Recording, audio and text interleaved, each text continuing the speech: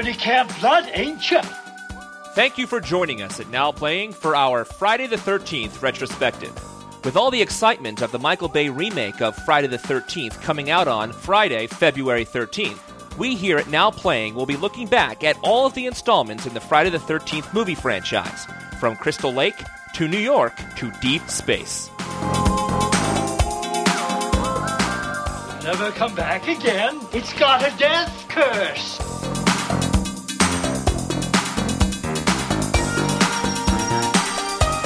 Just a quick warning up front, these are R-rated movies that barely made it past the MPAA, and our discussions of the movies are just as R-rated. And also, these reviews will contain major spoilers. Listener discretion is advised.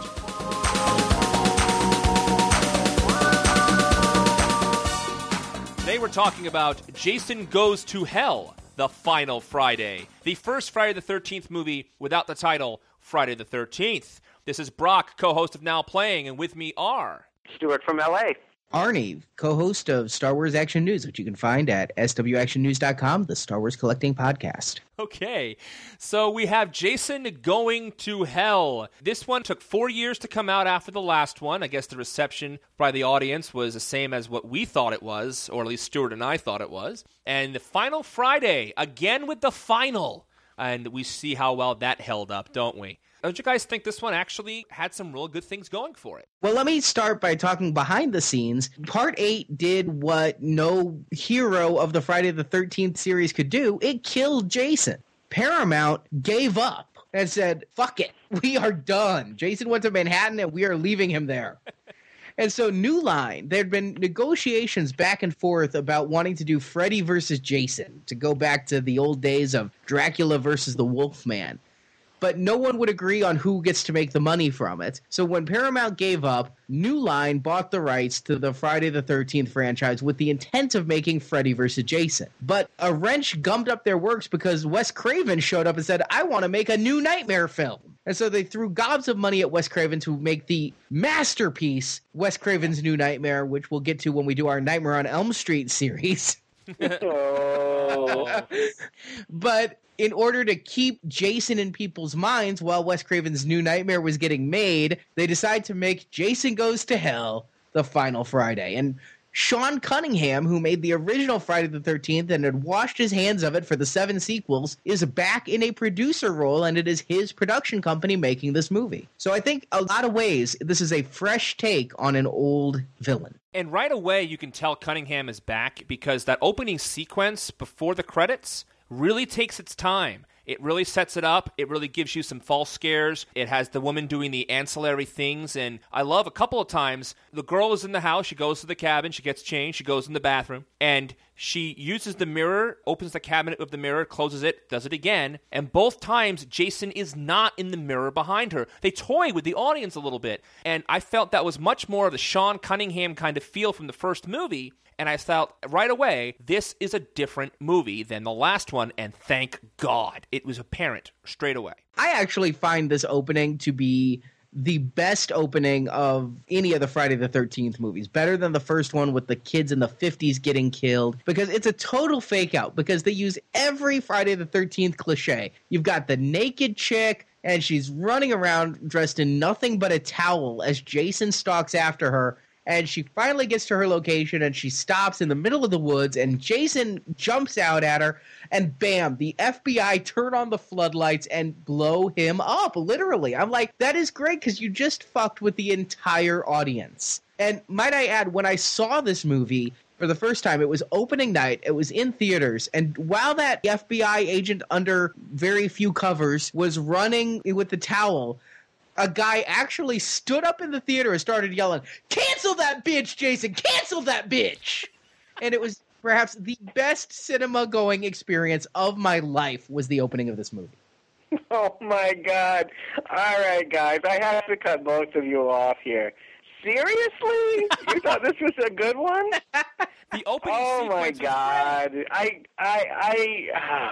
Wow. I will concede this much. This movie is very, very clever. Too clever, I would argue. It is definitely trying to do the very 90s thing, being ironic, knowing that we all know the cliches and playing with those conventions. This is something they did a lot. You mentioned New Nightmare, that Wes Craven reboot of his Freddy Krueger. This one has a similar feel to me, in which they thought, oh, we can do something really different while honoring the legacy. And in both cases, I would argue they made one of the worst. Well, we will get into why. Another thing about this movie is they flushed Part 8 out with the toxic waste. There is no resurrection story here. There is no Jason rises from the morgue. There is no Jason rises from underwater. There's no Jason struck by lightning. There's no Jason in this movie. I mean, I think we need to cut to the chase here. We find out that Jason is some kind of mystical creature apparition, and that anyone can be Jason if they just open up their mouth and suck face with whoever's carrying his evil soul. You eat a heart, or you suck on a black warty tongue, and you. I actually don't think that was a tongue. I think that was Jason hopping from person to person via mouth. Well, actually, what I thought it was is, and I think we have to go back just a step or two, they blow him up, and then the heart is in the morgue, and the guy eats the heart in a brilliant what the fuck moment when the guy starts chewing on the heart. And I believe the heart got to be like a hellspawn, more or less. So I thought it was the heart of Jason possessing the people and gaining more and more strength, sapping the energy out of the bodies it possesses. So that's a complete 180 from everything else we've heard up to this point. I agree with you, Stuart. It's a mystical thing. But on the other hand, it sort of does explain why Jason can't get killed, in a sense, you know? He's magical. It does, but it doesn't, because it introduces as many problems as it solves. Yes. Because if it's this heart and Jason can't be killed, well, why was Roy the villain of Part 5? Jason should have just gotten back up again. We didn't need Tommy to dig him up and plant the spike in him. Right. If you took a child and you stuck him in a room in a TV and you raised him completely on horror movies, I think that he would make a movie that would resemble this, because there's nothing logical that happens in here. There's no character in here that feels human or that we feel connected to. Indeed, I don't even know who the main character of this movie was. They're jumping bodies, and we're never sure about who is the hero, and they're all just kind of twits. But truly, it's so littered with horror movie allusions and references, and it never really seems to find a focus as to what it is. I feel the whole mumbo-jumbo surrounding Jason feels like the stitching together of, like, every horror movie rule from Rosemary's Baby to The Omen to The Hidden. It was just unwieldy. Well, here's what I thought when I first saw this movie in 93, and I still see it to this day. It's almost like because New Line had this and they were going to introduce Freddy versus Jason, they took a lot of the conventions right out of Freddy's Dead the Final Nightmare, because in Freddy's Dead the Final Nightmare, it said Freddy can only be killed by his daughter. It takes a Krueger to kill a Krueger. Here, Jason can only be killed by his niece. And so it's very much like that. And it just seems like there's a lot of a mythology almost being built by New Line Horror. I don't know if it was intentional, but it's certainly there that in both movies, the final ones of the series, they bring in an heretofore unknown relative, or in this case, 3, and have them be the ones who has to kill the person.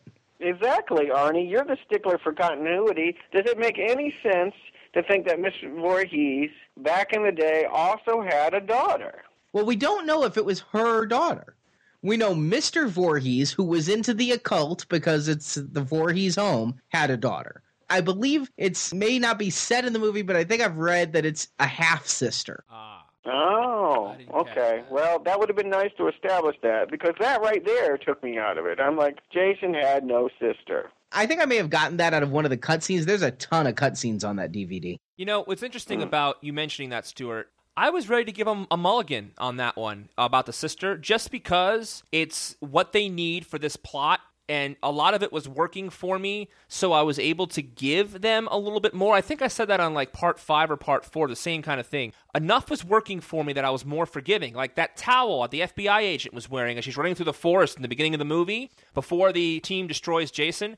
that's a magic towel. I've never seen a girl who can run with a towel and that thing stay on that well. And, that kind of thing, it's funny to see that. You acknowledge it and you move on. You know what I mean? And for them to have a sister and have that whole family kills a family thing, I guess they put it in here for us, for the characters, for more of an emotional connection. But unlike last time, where it felt so tagged on, this one was actually a plot point, and therefore I think I was more forgiving so they could tell more of a story. That's how I saw it.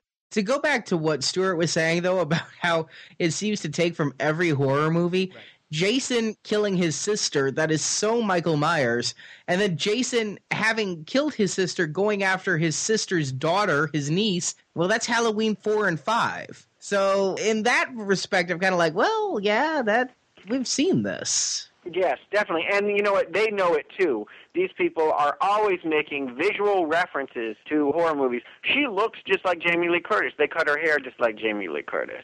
So they know that they're doing this, and they know that we know that they're doing this. I think that that's the humor of this particular episode, is that it rewards anyone that's spent a life watching horror movies.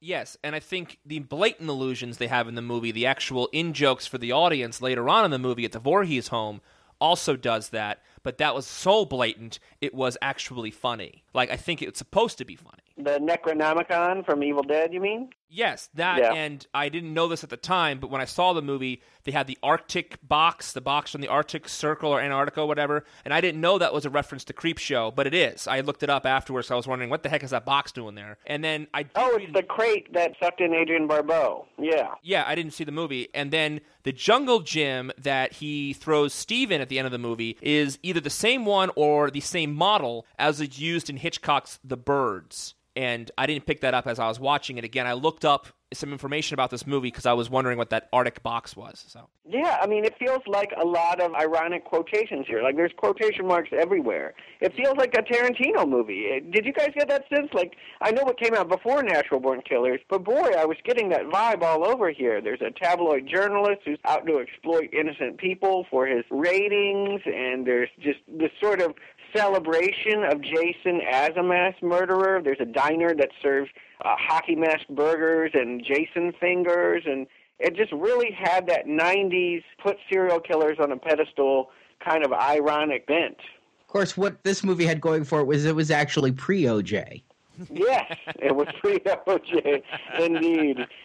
But you know what? Say what you will about Tarantino, he definitely has a better sense of dialogue and a better visual sense than the makers of this film. And it felt like a Tarantino movie without his best assets showing. You know, Stuart, I want to take it one further, and I want to ask you a question as well as Arnie about this. In addition to that ironic sense they had to it, this one really felt like The Terminator to me. It felt like people were actually fighting back. They were actually taking guns and weapons and attacking the person who was possessed by Jason. And they were fighting back, and he could not be stopped. He could not be killed, just like the Terminator. I thought that was an interesting take. Finally, people are fighting back. When he storms into the police station, of course, how can you not think that? I mean, even the diner, too, though. The diner at the beginning of T2, the biker bar at the beginning of T2, they went into a diner here, and he kicked ass and took names and killed these people in clever ways. Yeah, of course, I think the illusion was obvious, but again, I think that kind of humor and that kind of tongue-in-cheekness to this whole thing really helped this movie, especially with the ironic touches Stuart was talking about, to blatantly call out like he's a Terminator. Like, I thought they acknowledged it and made us accept it, for this is what Jason is in this movie. Yeah, more than just a Terminator reference, I agree with you. It felt like Terminator 2 Robert Patrick, who's kind of a wiry guy. He's fit, but he's thin, unlike Arnold, who's really bulky. Right. Most of the people that Jason is inhabiting, when we see Jason, when we see the people possessed by Jason in the mirror, it's Kane Hodder, who's a big guy in the classic mask, looking big and tough and all of that. But when they're running around, they look really skinny and like a normal person. And you're right, it does. It has that Robert Patrick T-1000 look. Can I ask a question while we're talking about the people Jason inhabits? Because throughout the movie, Jason hops from body to body because the bodies, I guess, can't hold him. And that was a plot device used in another movie, too, wasn't it, Stuart? There are so many movies. The Thing, Invasion of the Body Snatchers, but the one that it really reeked of was The Hidden. I don't know if anybody knows that one. Well, there's one thing I'm thinking of particularly. I know for a fact they did this in the TV series for War of the Worlds, if that's not an obscure reference. But I remember it. when the creatures inhabit the bodies can't handle it and begin to decay. And so Jason has to hop body to body. But one scene that I'm just scratching my head, why was this not on the cutting room floor? Well, I guess it had to be in there for continuity reasons. The coroner eats the heart. The coroner becomes Jason. The coroner then kidnaps a cop, strips him naked, belts him down in some leather straps, and shaves his stash. Yes. What the He wanted to hurt him, I guess. You shave a state trooper's stash, you really cut him to the quick. No, I thought that was if you took their mirrored sunglasses. Yeah. You are so right. You are so right. Why? Yeah, what was with that? It's not that Jason Better was lip like lock. stash. Better lip lock. He was going to have to kiss the guy to put Jason into him, and he didn't want to get tickled. Didn't the coroner have a stash? Yeah, he had a stash too. Well, I could come up with some bogus Jason facial hair shaving theory, but can't we just drop this and accept it that it's just stupid? Yeah, okay. It was just so weird. It just took me out of the movie, and I'm like, when did this become a gay porn? It did have a little homoerotic quality to it, and that wasn't the only time that I was getting that vibe. There's another scene where one of the main characters, a guy that looked like Rob Schneider, I can't remember his character's name. That's the star of the movie. He's John D. LeMay, who was Steve in this movie, and he was the hero of Friday the 13th, the series, for 2 seasons. We can talk about that in a minute. But anyway, he's in a jail cell, and there's this bounty hunter guy who's the actor from 21 Jump Street. He does this whole seductive thing where he's like, "Give me your hand," and he's caressing him. I'm like, I don't know what's about to happen here, but they're in prison. They're 2 men. We've had this stash shaving scene. I really was confused. Well, what thrills me about that scene is he breaks Steve's fingers for absolutely no reason, and then Steve lets him keep doing it. I don't understand he wants the information, but my God, man, you have to have other bargaining chips. It didn't make any sense why this bounty hunter wanted to do that, but it was really fun to watch. The bounty hunter's another what the fuck, because what movie was that 21 Jump Street actor in? Because he was not in the same movie as all of the actors around him. Good call. I thought for a while he was the main character. I thought we were supposed to like him. And then after that scene, I was like, okay, I get it. We don't like him. The moment that I realized this character was off the deep end is when he's being interviewed by the tabloid journalist. He's like, tell me the first thing that comes to your mind when you think of Jason. I think of a little girl in a pink dress sticking a hot dog into a donut. What the fuck does that mean? That is in my head. I have a vision of a little girl doing kind of a fuck motion with a hot dog and a donut. Well, I think he was, laughing at their attempt to psychoanalyze him. And fact is, the matter is we never really understand what his motivations are. He has some kind of understanding about how to kill Jason. This is the carrot that he keeps dangling in front of anyone that will listen. Oh, you don't know how to kill Jason. Only I know how to kill Jason. And so, yeah, he'll snap your fingers into bits. He'll demand high ransom. He'll do all of this thing. What was the answer? That it was the blood relation. It was the blood relation. I don't know if that was a special knife he handed her that turned into like the dagger of Ajanti. I thought it was from Golden Child. Yes, exactly. I want the knife. Please. Give me the knife, please. But how did he know about this? He read what was his relationship to Jason? This is a character, by the way, we've never seen, ever had a reference to, nothing. He's just some bounty hunter, megalomaniac, who is at that original scene. We talked about the opening scene of the movie where the whole FBI unloads on Jason and blows him to bits. He's in the bushes going, that ain't gonna work. And if it's the heart, how come he just didn't burn the heart or something, or go and I don't know. I was confused about how he fit in with the rest of the story. And truly, they don't really seem to need him. I mean, I was confused. Steve breaks out of the jail cell. He could have taken the guy with him. He has a whole set of keys, and this is the guy that knows how to kill him. He leaves him in the jail cell. Dude broke 3 of his fingers. And he also told him to see. And why?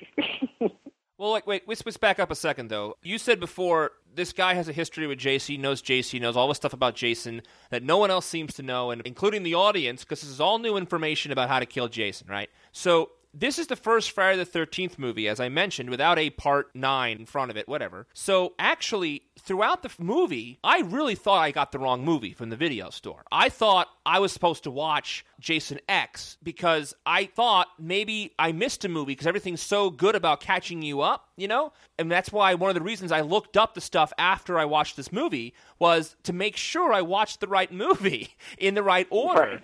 And it turned out I did. It just was all new information. So I agree with you. It seemed really weird. But again, this movie had, like Arnie talked about the last movie, about having this kind of humor to it when they got to New York, which you and I completely missed, Stuart. But this one, I kind of got, I think I was in on it from the beginning. It had this tongue-in-cheek, ironic thing going. It had these absolutely gruesome deaths. And so it was kind of a balance back and forth, a dance, if you will, between the gruesome and the, yeah, we're going to have fun with this in between. All your points are extremely valid, but I was able to get on this boat and enjoy the movie because the movie allowed me to. It brought me in. Let me put the bridge over the troubled waters between you two. Thank you, Garfield. Because I understand what both of you are saying, and I come down right the middle. I got on board with this movie. I enjoyed this movie, but I agree with Stuart. This was not a Jason movie. Jason doesn't show up until the end. This is any horror movie, and it's a good horror movie in my opinion. Yeah. But what it lacked was the man in the hockey mask, which is the only thing that coherently ties the series together. We got a few glimpses of him in a mirror, and now all these other people are Jason, but it was quite obvious that the actors made zero attempts to be Kane Hodder. They were going to be their actor selves. Whereas in Terminator 2, whoever was supposed to be the Terminator kind of tried to do a Robert Patrick walk, even the fat twins. But in this movie, there was no Jason. They were just unstoppable serial killer X.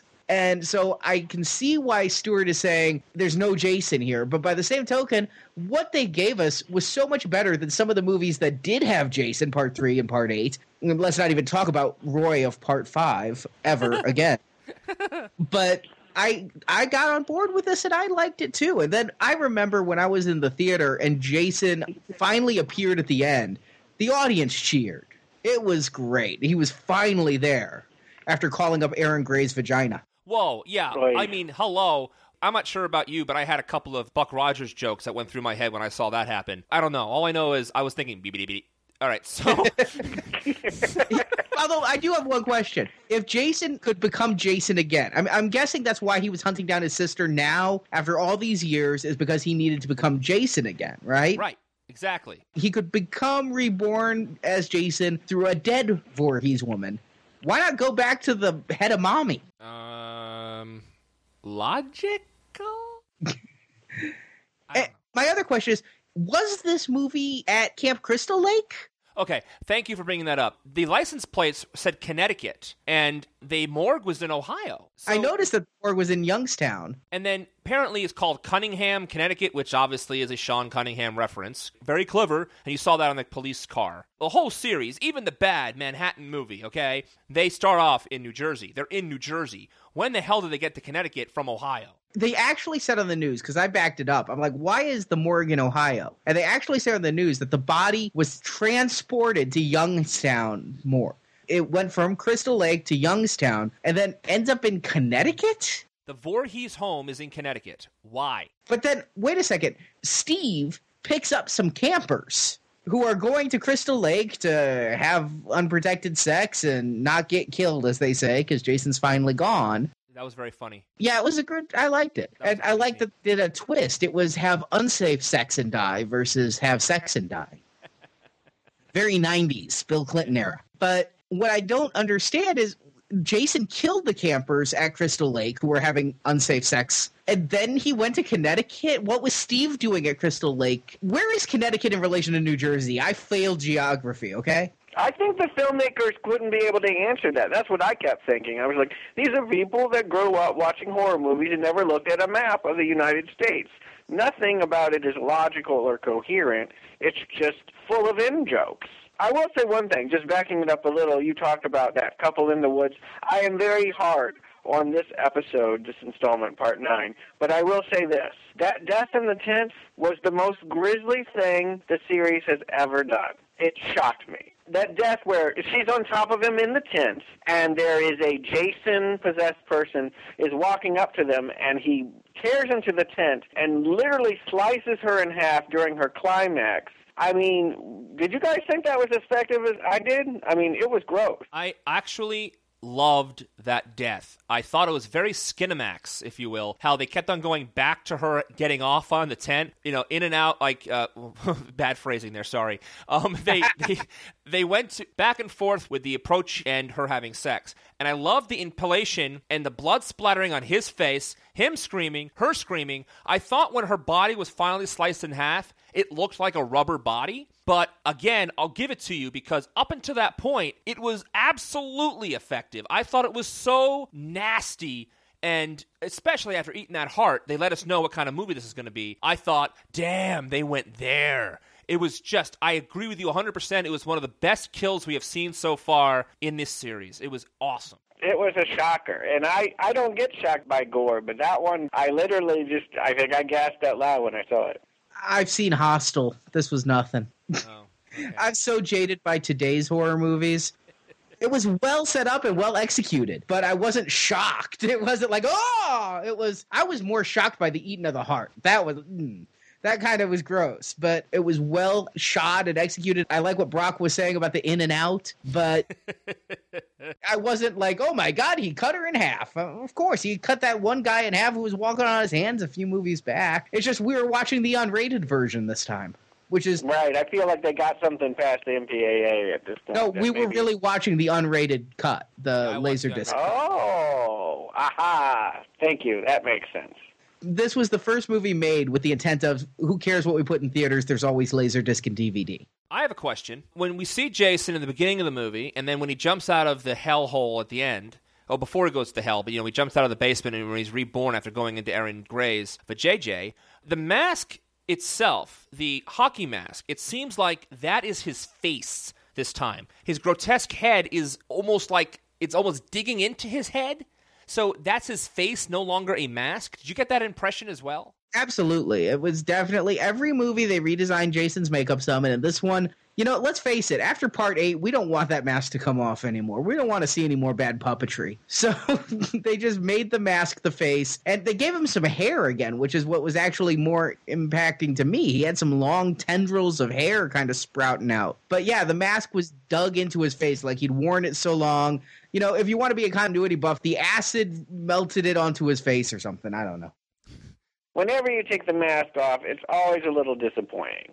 You got to keep the mask on. The mask is what we understand the person to be. And when the mask comes off, be it Michael Myers, Darth Vader, or Jason, it just never looks right. I thought it was effective in a couple of the movies. I think it worked pretty well in, Part 7, 6, 7. But yeah, in 2 and especially 3, when he's like, hey, it's me, Jason. I look like Sloth. And in Part 8, when he looked like the Marshmallow Man, yeah, those didn't work. But making the mask part of his face, it was definitely an interesting choice. I went with it. I want to talk a little bit about the people Jason kills in this movie other than those campers. Because I like the townspeople. I thought that there was a great mixture of people. First of all, you have Erin Gray, who we've mentioned her a couple times. You've seen her in Silver Spoons. You've seen her in Buck Rogers. Now here she is here. You've got the people owning the diner that Stuart talked about who's selling the Jason burgers. And you've got, I think they're a husband and wife team of a big fat woman and a really tiny guy who was on Designing Women and Will and Grace. And then their son. And none of these characters, especially when we were doing Part 8, Stuart talks about how much he hated the kids on that boat. Here, first of all, there's no kids except for those 3 campers. They're all adults, every single one in the movie. And second, I don't think there's a caricature among them other than perhaps the bounty hunter. Every single person seemed to be acting kind of like real people. And when they died, it didn't feel quite as much as like the movie had set up the dominoes to watch them fall, like in every previous Friday the 13th. Yep, I'll go with that. I agree with you. I agree. There are no teenagers in this, and that does throw the dynamic off a little bit. But there is an infant, and can I just say that the babysitting here is deplorable.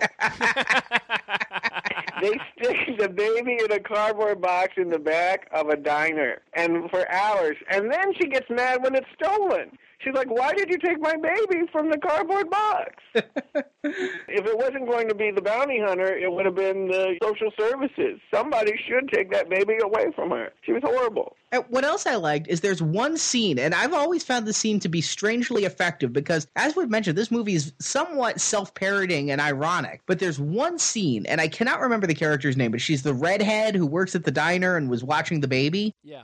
The heroine of the movie comes in with the baby to find the redhead cleaning Aaron Gray's blood stains out of the carpet, trying to get the blood of this woman's mother's death out of her home before she gets there. And I found that to be an actual kind of touching thing because when you're watching these movies, you know it's not real. But if it were real, somebody has to clean up the blood. That kind of hit me. It's like there's a woman there looking at the blood from where her mother was murdered. That has always stuck with me as a scene more powerful than the movie surrounding it. Well said. Well said. Overall, I just thought all of the characters were really well done. Even that redheaded chick, I mean, she pulls out a rifle and starts going to town.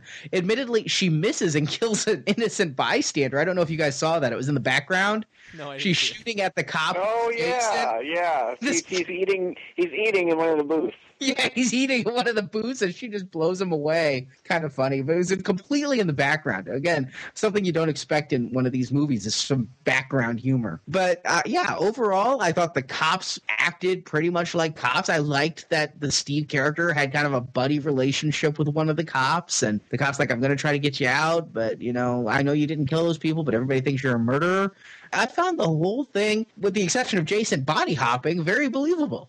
So you guys didn't have the same problem I did, which is that I didn't know where to focus. I didn't know who I was supposed to like. I didn't know what was going to happen. It almost was the opposite problem of most of these movies, which is that usually they're so formulated, it's obvious who the good one is and how she'll live and who will die. This one, I'm like, I don't even know where it's going to next. They're making it up as they go along. It's trying to listen to a 12-year-old tell you a story while they're, hopped up on sugar and telling you about some horror movie that they saw 3 weeks ago. I'm like, this is not coherent to me. I don't know what you're talking about.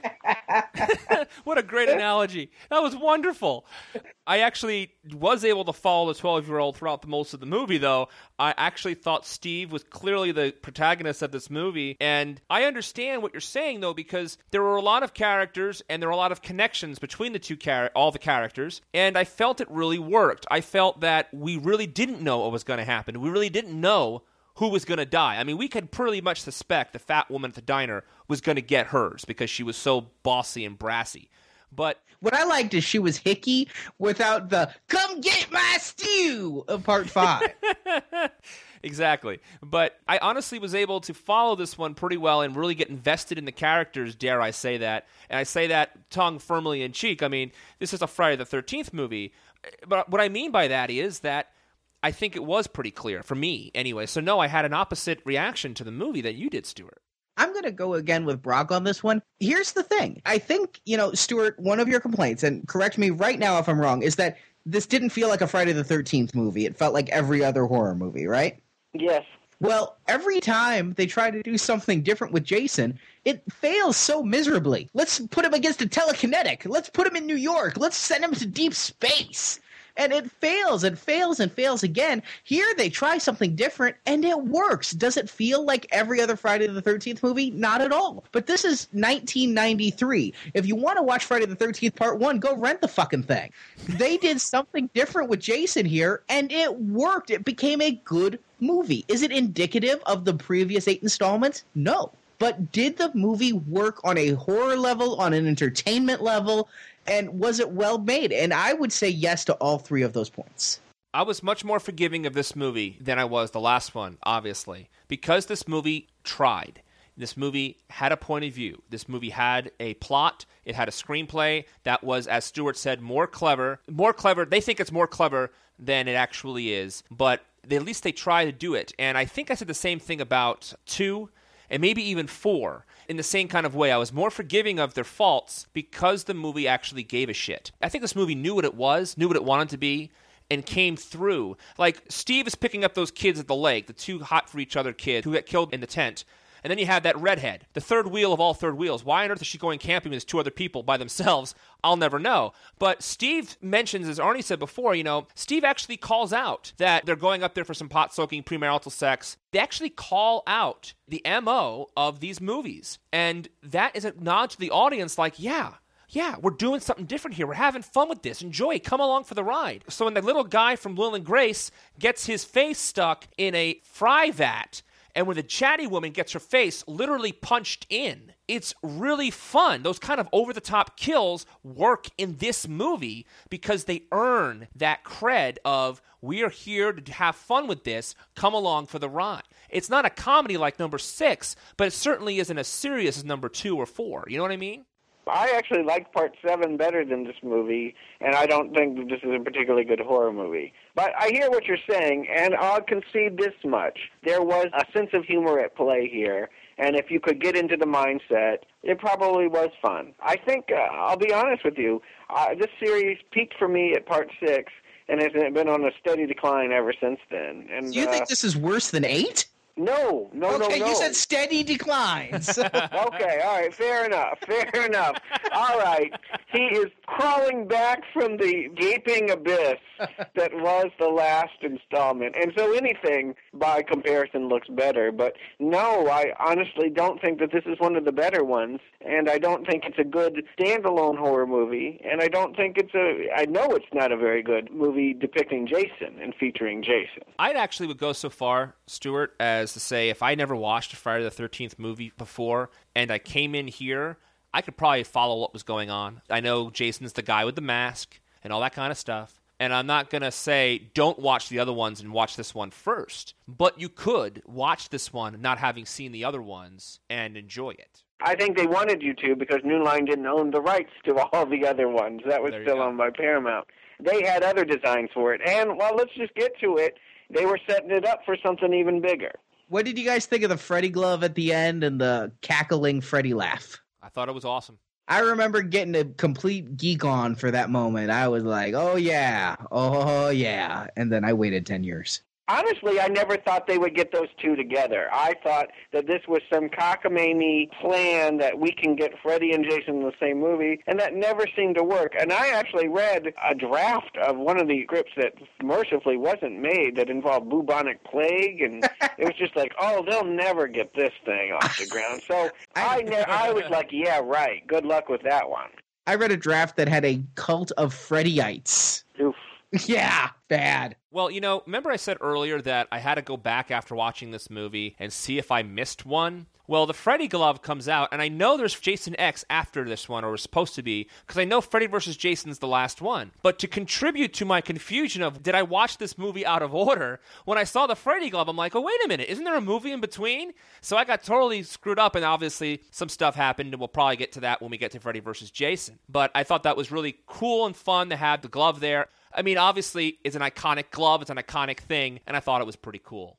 And you know what? This movie, I really felt, was for horror fans. And I've never seen The Birds, so I didn't get the Jungle Gym. But I did get the Necronomicon. And the fact that Kane Hodder is one of the victims at the very beginning when the coroner is possessed by Jason and there's those 2 security guards and one guy goes, Jason's a pussy. Well, that's Kane Hodder, Jason, right there. You've always loved movie end jokes. I mean, I remember you talking about how much you love Tropic Thunder. I think you even had a Jones for Last Action Hero, so I know that. I'm one of the few who will stand by Last Action Hero. And this feels like Last Action horror movie hero. I mean, this really has that same kind of really broad comedy with lots of in jokes about horror movies.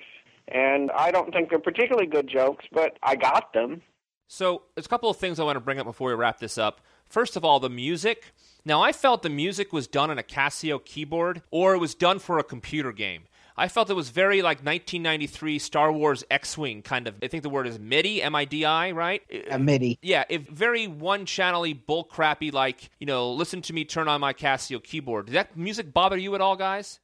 Oh, my God. You know what? You've really messed up when I'm paying attention to the music. Like, usually music is in service of what's going on screen. I was consciously aware whenever that music would kick on, and yes, it felt cheesy. It felt not only did it not sound good, it sounded like something for a website that someone programmed or a video game or something. I'm like, they didn't have an orchestra. This is just like one instrument, one cheesy 1985 Casio keyboard. I mean, terrible. I honestly didn't notice the music in it, so I can't really comment. And I'm like Stuart, I only notice music when it's really good, like an Elfman score, or when it's really bad, like in Friday the 13th Part 8. And one more thing I thought was really kind of funny to me. When Jason is finally sucked to hell and he has those big Muppet-like hands, I kind of felt that I had a flashback to my comment in the last podcast about the Muppets Take Manhattan came first and Jason went to Manhattan after, that the Muppets were going after him for revenge for going to Manhattan after they did.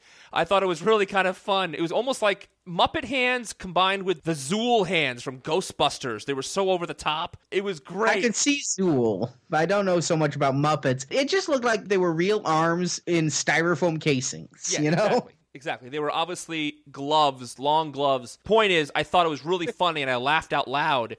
I was just picturing, like, Fozzie Bear reaching up from hell, grabbing for Jason. The only thing that there would have been a much more entertaining sequel if the Muppets took back Manhattan than this movie. But, hey, you know, I deal with the cards given me.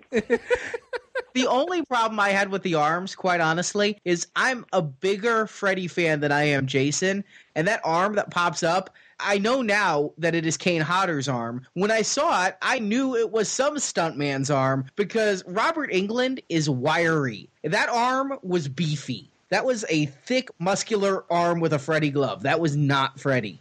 It really felt like what it was, which was a throwaway moment. Like they said, hey, this will be cool. It doesn't really feel like the rest of the movie. And honestly, I never thought they would follow up on it. And indeed, we have to wait on a whole nother movie before they do.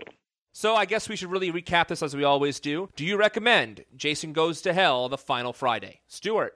I think it's on the lower end of things, but it's certainly better than the very worst of the series. I would say that if you saw part 1, 2, 4, and 6, you could be done. But if you needed another one, go ahead and watch this one. Arnie? I would recommend this, and it's not a stereotypical Jason movie, which is, I think, one of the things it's got going for it. You know, it's kind of like coming up this summer, we have Terminator 4, and for the first time, they're fucking with the formula. It's not, hey, a Terminator goes back in time and another person goes back in time to save them. They're being in the future. They're mixing it up. Here, they mixed it up, and the cocktail that came out to extend that metaphor far further than it should go was tasty. And I, as well, am going to recommend this one, of course, in context of the series. You almost could, as I said before, almost could watch this one not having seen the rest of this series, but with all the horror in-jokes and all the fun and tongue-in-cheek stuff of the horror genre, and even this series, you're better off having seen a few. But honestly, I thought it worked really well, and I had a good time. And isn't that what it's all about? So thanks, guys. We'll talk to you when Jason goes to space in Jason X. Oh, he goes to space? I thought he starts a civil rights movement. Waka, waka, waka. Talk to you soon, guys. Bye.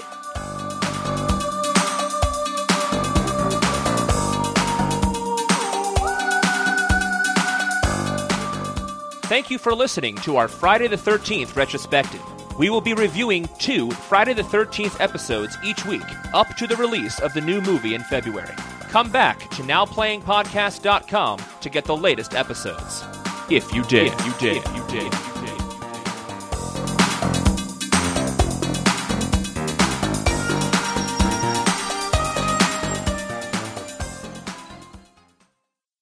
Now Playing is a production of Venganza Media Incorporated. All rights reserved.